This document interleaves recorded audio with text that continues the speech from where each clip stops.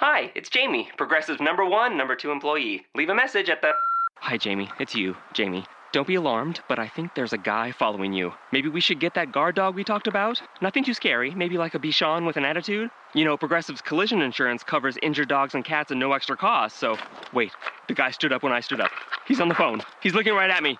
Oh, wait, it's just my reflection. Don't tell anyone about this.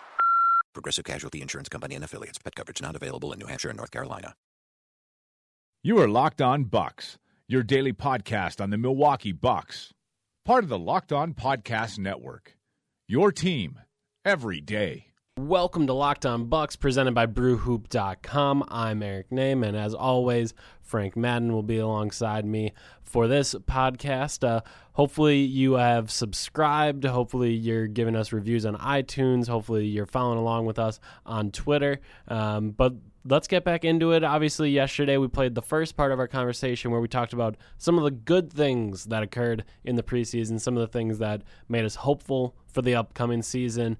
And since there was good in the first one, that means this is about the bad. This is about the stuff in the preseason that we were a little bit worried about. And we'll dive deep on all this stuff, and hopefully you'll enjoy the rest of our conversation. In terms of other bad, I think Thon Maker's preseason was in general kind of a downer, and it started off on a down note because of the injury he suffered, spraining his wrist in the first day at camp, and obviously that probably set him back. And it's obviously tough to tell how much that might have affected him throughout the preseason.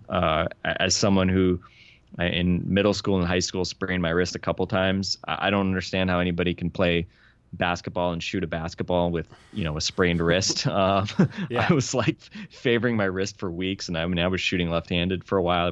I can shoot free throws left-handed reasonably well just because I sprained my wrist a couple times and sort of just practice screwing around shooting left-handed. But with Thon, I think the big thing you worry about with him is not so much that he wasn't scoring, because I didn't really see much in the way of kind of advanced skills scoring wise in Vegas, other than the fact that he was comfortable stepping out. But in 73 preseason minutes, 10 rebounds, 1 block, 1 assist, no steals, or maybe it was a couple blocks. But bottom line, really didn't do much. I think we talked about it last time. He kind of ran around a lot. And didn't do much else. That's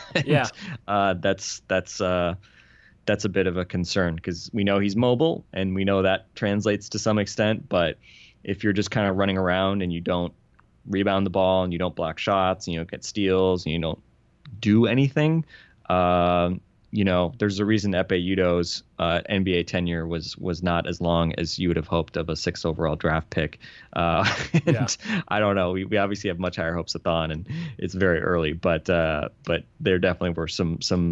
I don't know if it's like areas of concern, but certainly a slow start for Thon Maker in his first preseason. Yeah, and I think what I'd really put in the bad category is just 73 preseason minutes, because we've talked over and over again that we don't really know what his role is going to be this season. We don't know how he's going to see the floor. We don't know how the Bucks are going to try to use him, and we don't know if he can see an NBA floor. And it's just tough to figure out his role, and then you see him only play 73 preseason minutes, and it's just confusing.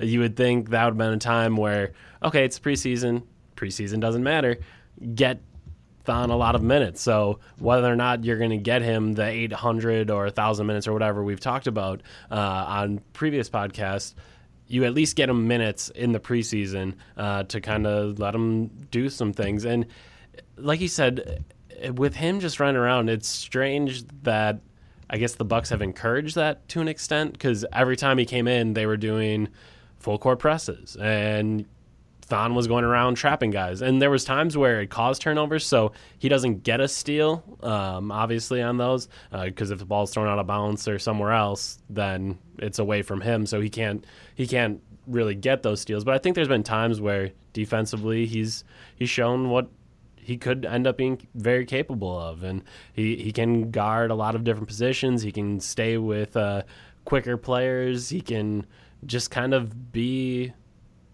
a lot of things on the defensive end. I'm not sure he's any of those things yet, but he could be a lot of those things. Like you said, overall, it was kind of a disappointing preseason for him, and you would have liked to see something more and just more of him in general.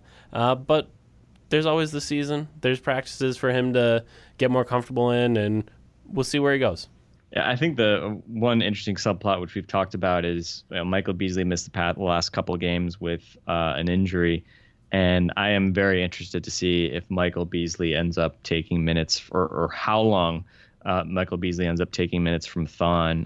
Depends a little bit on where they put Beasley.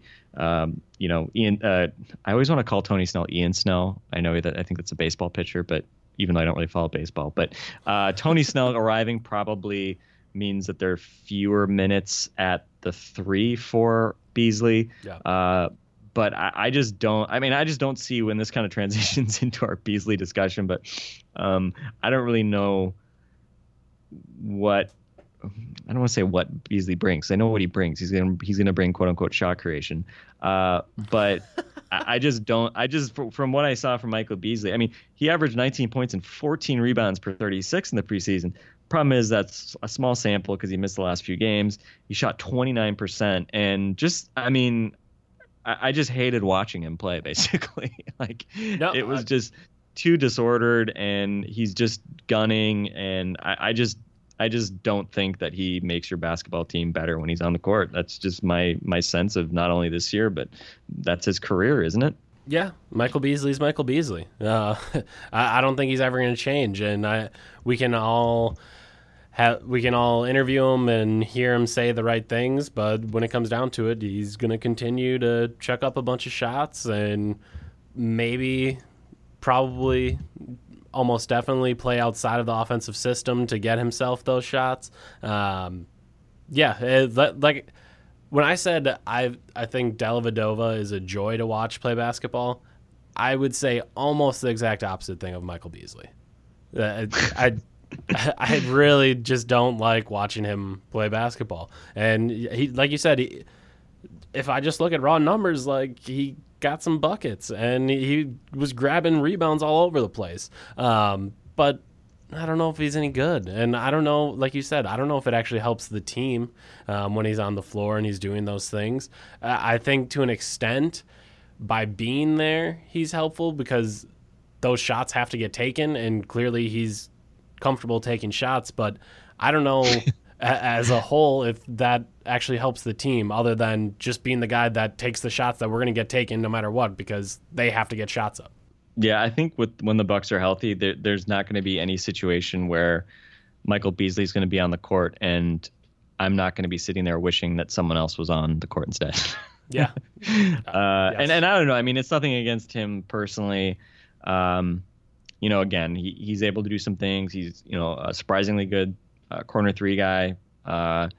He obviously has a lot of talent, but he just doesn't really apply it in ways, and the shot selection is obviously a huge part of that, but he doesn't really apply it in ways that I think help you win basketball games. So I've joked about him being kind of the designated tank commander this year if things go south.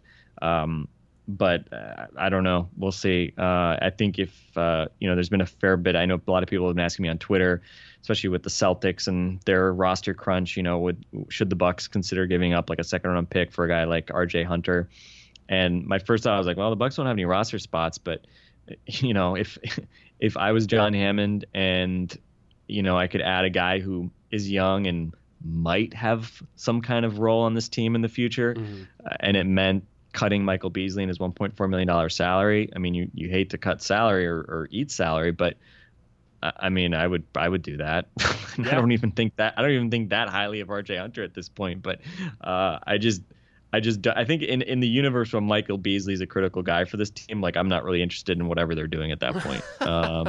If they're relying on Michael Beasley to carry them to, 37 wins, then I don't need that. I don't need those wins. I'm good just going to the lottery and letting the ping pong balls set us up for a better year. Well, I'd say the good news is there's not a world where that would be the case, that Michael Beasley would be helping to win games. So I think you'd be fine there. So speaking of guys who are unlikely to help the Bucks win games, we haven't talked about Rashad Vaughn yet. I feel like we've forgotten about Rashad Vaughn, and in large part because he's been hurt. I think he played the first game, sat out maybe the second game, played one more game, came back to play, and then has missed the last 3 games with an ankle injury. And what did he shoot? I think he was like 2 for something in the entire preseason, shot like 11% or something like that.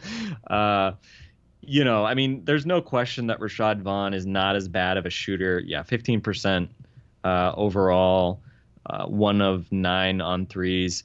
I mean, nobody thinks that Rashad Vaughn is as bad as he was in the preseason, but I mean, he's not a negative 1.9 PER guy, which is remarkable that he could actually be worse in terms of PER than he was last year when he was, one of the like worst in NBA history among rookies who played 1,000 minutes. But I don't know. I mean, I feel bad for the kid getting injured on top of, struggling. And I guess it's just sort of like a sad microcosm of his time thus far that, he gets this golden opportunity to play with Middleton getting hurt and, basically being told, hey, all right, Rashad, you're starting on day one of camp with the main guys. And it just, once again, this stuff just doesn't come together. And here we are wondering, and I don't know. I mean, it's kind of funny with Tony Snell coming in. It's almost like Rashad Vaughn's been kind of forgotten about. But again, they're still incredibly thin at shooting guard. So, he's going to get a chance if he gets healthy and if he isn't, traded before October 31st. So I guess we'll have to see and just hope that he can figure something out. Yeah, as I've said, I think I talked about Tony Snell as an innings eater, and in this case, minutes eater for the Bucks. There are plenty of minutes to eat at the shooting guard position. So if he is able to recover from his injury and start to feel good again, there's minutes to be had. Whether or not he does much with those minutes or does well in those minutes, I don't know how much it'll end up mattering. And I guess that's kind of the same thing with Tony Snell too, where in Chicago, he struggled to stay in the rotation, and it hurt his confidence, and he wasn't the most confident in his shot, and he was second-guessing what he was doing on the floor. Well, you're going to be on the floor no matter what for the Bucks this year, Tony, so go for it.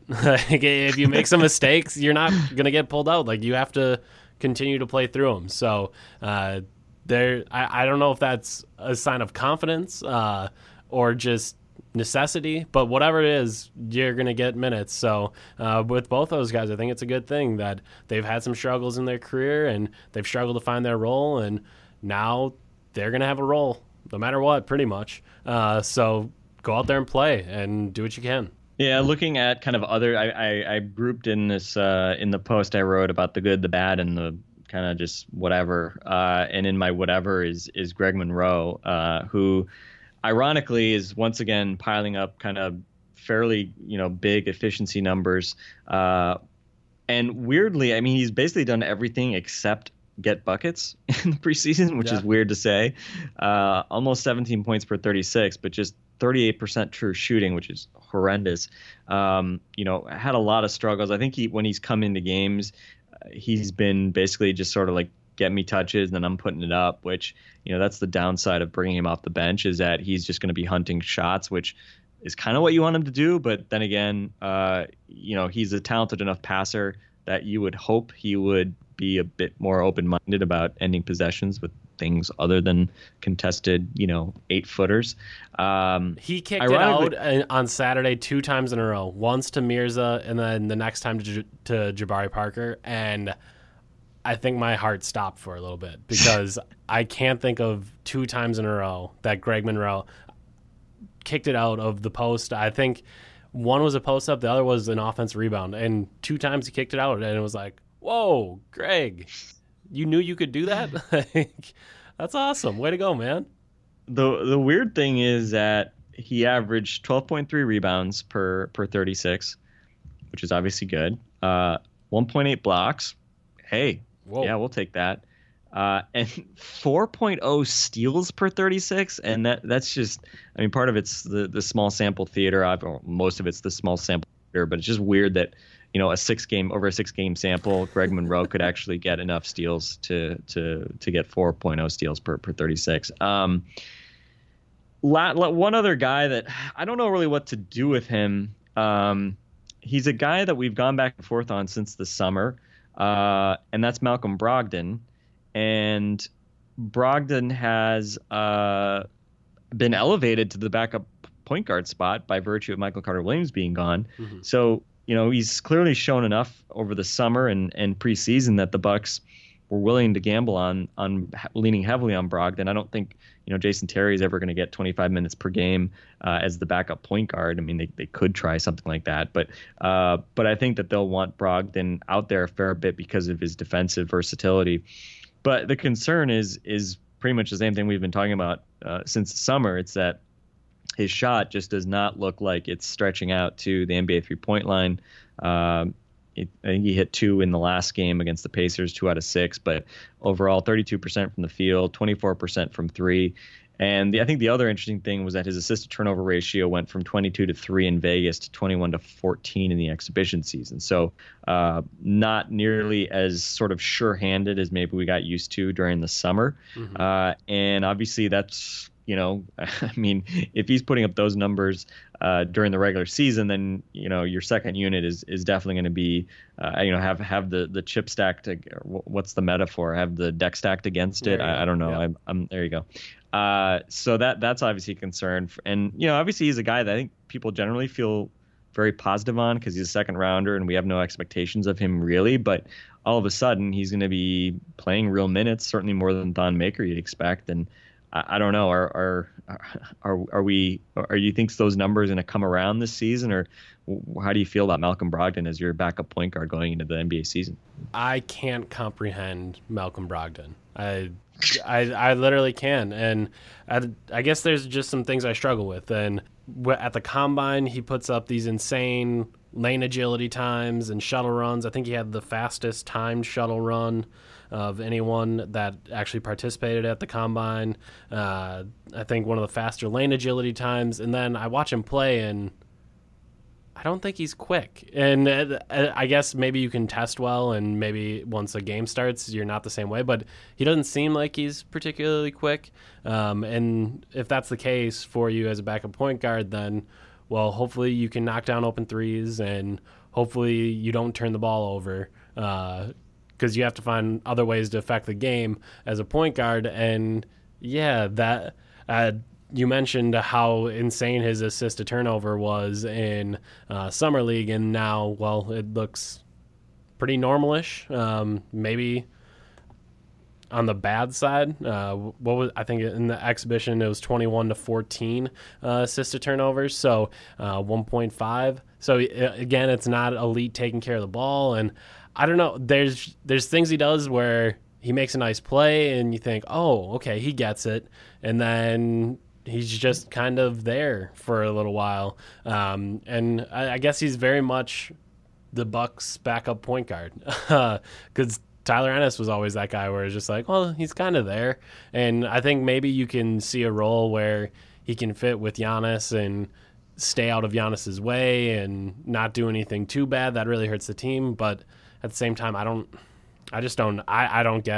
get Malcolm Brogdon, if that makes sense. Like I'm just trying to figure out how he's going to impact NBA games, and I see some of it sometimes, and then other times I don't see it. So I don't know what to think with Malcolm Brogdon. Yeah, I think the one thing we know is that we're going to find out what he's able to do. And obviously he's going to turn 24 during the season. So the bar is a little bit high, even though he's a second round pick. I think the bar is a little bit higher because, you can't be 24 and not be able to play. Correct. I think he knows how to play, but as you mentioned, I think his, it's interesting you're mentioning the draft combine testing and those numbers and what do they mean as far as actually on court.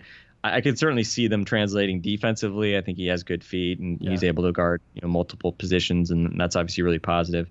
But I mean, he doesn't have any burst offensively. If he's bringing the ball up, like he can't. It's hard for him to even get by guys like that. And as a guy who's not not vertically explosive as well. It's difficult for him to kind of get that step needed to get to the rim and get easy baskets. So obviously he's a guy that you're not going to put the ball in his hands and expect him to create shots, certainly for himself. I think his shot, it doesn't. Certainly, when I look at his shot, I think especially off the dribble, I think it looks kind of tough for him to be consistent. Hopefully, I mean, my hope is that he obviously is a guy he's not a jacker, he's not a chucker, for probably better given what we've seen from him shooting wise. Yeah. But maybe he can try to be more of a corner three guy, which isn't necessarily easy when you're a point guard, but when he's on the court with especially Giannis, I think it's okay to send the nominal point guard to the corner, since Giannis is effectively the point in those situations. So we'll have to see. Anything else that you saw or didn't see from the Bucks in the preseason that you think is worth discussing, or what do you think? I mean, I don't know. I don't know if there's any other kind of like high level feelings like, oh, the Bucks were a lot better at this or a lot worse than this. I think 16th defensive efficiency, so kind of middle of the pack, which wouldn't be bad maybe in the regular season. But I don't know if there are any other big takeaways for you. I still have no idea how the three bigs work out. There wasn't a blueprint that I saw during any of the preseason games other than let's not play one of them for minutes to get sorted out, for them to find solid roles. It's just gonna be fascinating. I don't know how Monroe, Henson, and Plumlee work. I don't. One of those guys is gonna have to play 12 to 18 minutes a night, or maybe there's gonna be some DNP. I don't know. That was one thing that I was hoping there was gonna be some creative ways that I could somehow find a way to like the Bucks having all three on the roster and pay them as much as they did, and I didn't find that way. I mean, I think the only real creative thing you can do is and we saw it a couple times later in the preseason, but I think playing Henson as a four with Monroe is really the only thing I can think of. And again, offensively, that's just tough because I think Henson really kills your spacing offensively. I think he can probably get by against a lot of teams defensively, even though he's obviously not really a guy you'd want chasing stretch fours, especially because you want him at the rim blocking shots. But maybe you could do that. But certainly at this point, we haven't heard anything official, but my guess is Plumlee starts, hence Monroe comes off the bench, and then Henson will somehow try to fill in when guys are injured, or again, maybe they kind of find some other minutes for him. Maybe one other question for you, Greg Monroe. I think we saw Michael Carter-Williams moved. Greg Monroe is obviously sort of the last domino that could fall here at some point during the season. Based on what we've heard, what we know about Greg Monroe, where this team may or may not be going this year versus long term. We saw the report, I think, from Zach Lowe suggesting that the Bucks are preparing. And when I read this, I thought of them sort of like taking a deep breath and like emotionally preparing themselves, but preparing for Greg Monroe to potentially opt into the final year of his contract next summer. I don't know. What do you think of Greg Monroe? Is Greg Monroe going to be gone in a week, 6 months, a year, 2 years? What do you think? I mean, I don't think he'll get traded. What, like not this year, or? Yeah, I don't think he'll get traded this year. And then, man, I'm like I said, we brought up him potentially opting in. I don't even know when in the last couple weeks, and I think I tried to dismiss it because I didn't want to think of that world where he would opt in. But if they're preparing for that, I think that would really make you kind of reconsider how you're using those three, and also if keeping all three is sustainable. Because I think you probably thought originally, all right, Monroe's going to opt out, and after this year, then you'll just have Henson and Plumlee, and you'll be ready to go forward. But if Monroe's going to be around for 2 years instead of the one just this season, then I do think you probably have to start thinking about, can you actually keep all three? And obviously, I think we all know what Greg Monroe's current value is, because the Bucks have been openly shopping him all year, and haven't been able to get much of anything going for a deal. So then it's something I've posed before. Does Henson become the one that needs to get traded? Yeah, we'll see. I think that's certainly probably in the realm of possibility, especially if he has a fair bit more value. But again, how much potential does John Henson have in the views of other teams? Is his contract an asset or a liability to other teams?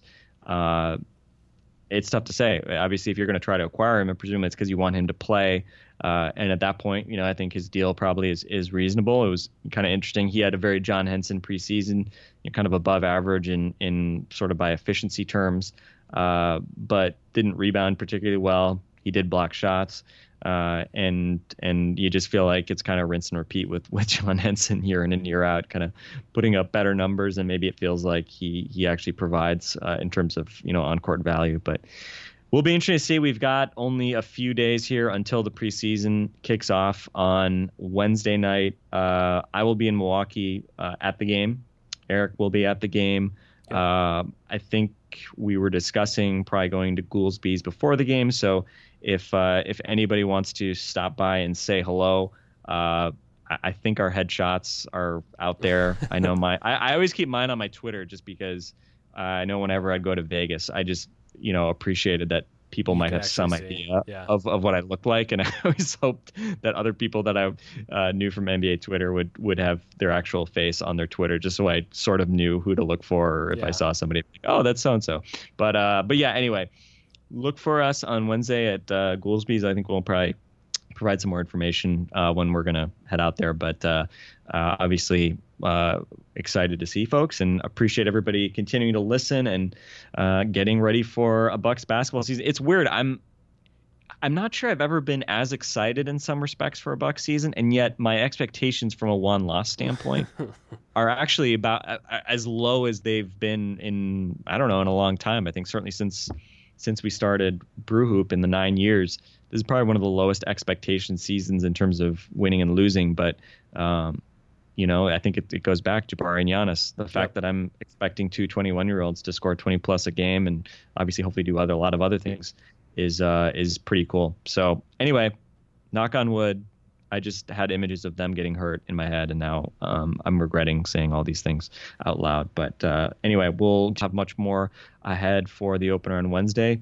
And subscribe, give us reviews, tweet at us, at BrewHoop and at Eric_name, and we will talk to you guys soon. Progressive brings you Flowetry with Flo. When Flo flows, she flows in the know. Mind ruminates the rates. Shown them all, I heed the call. Seeing the rest, I choose the best. Sometimes it's ours, sometimes it's not. When the fox walks, is it called a fox trot? That's a real question. Compare Progressive Direct rates with competitors' rates. Visit Progressive.com. Progressive Casualty Insurance Company and affiliates. Comparison rates not available in all states or situations. Prices vary based on how you buy.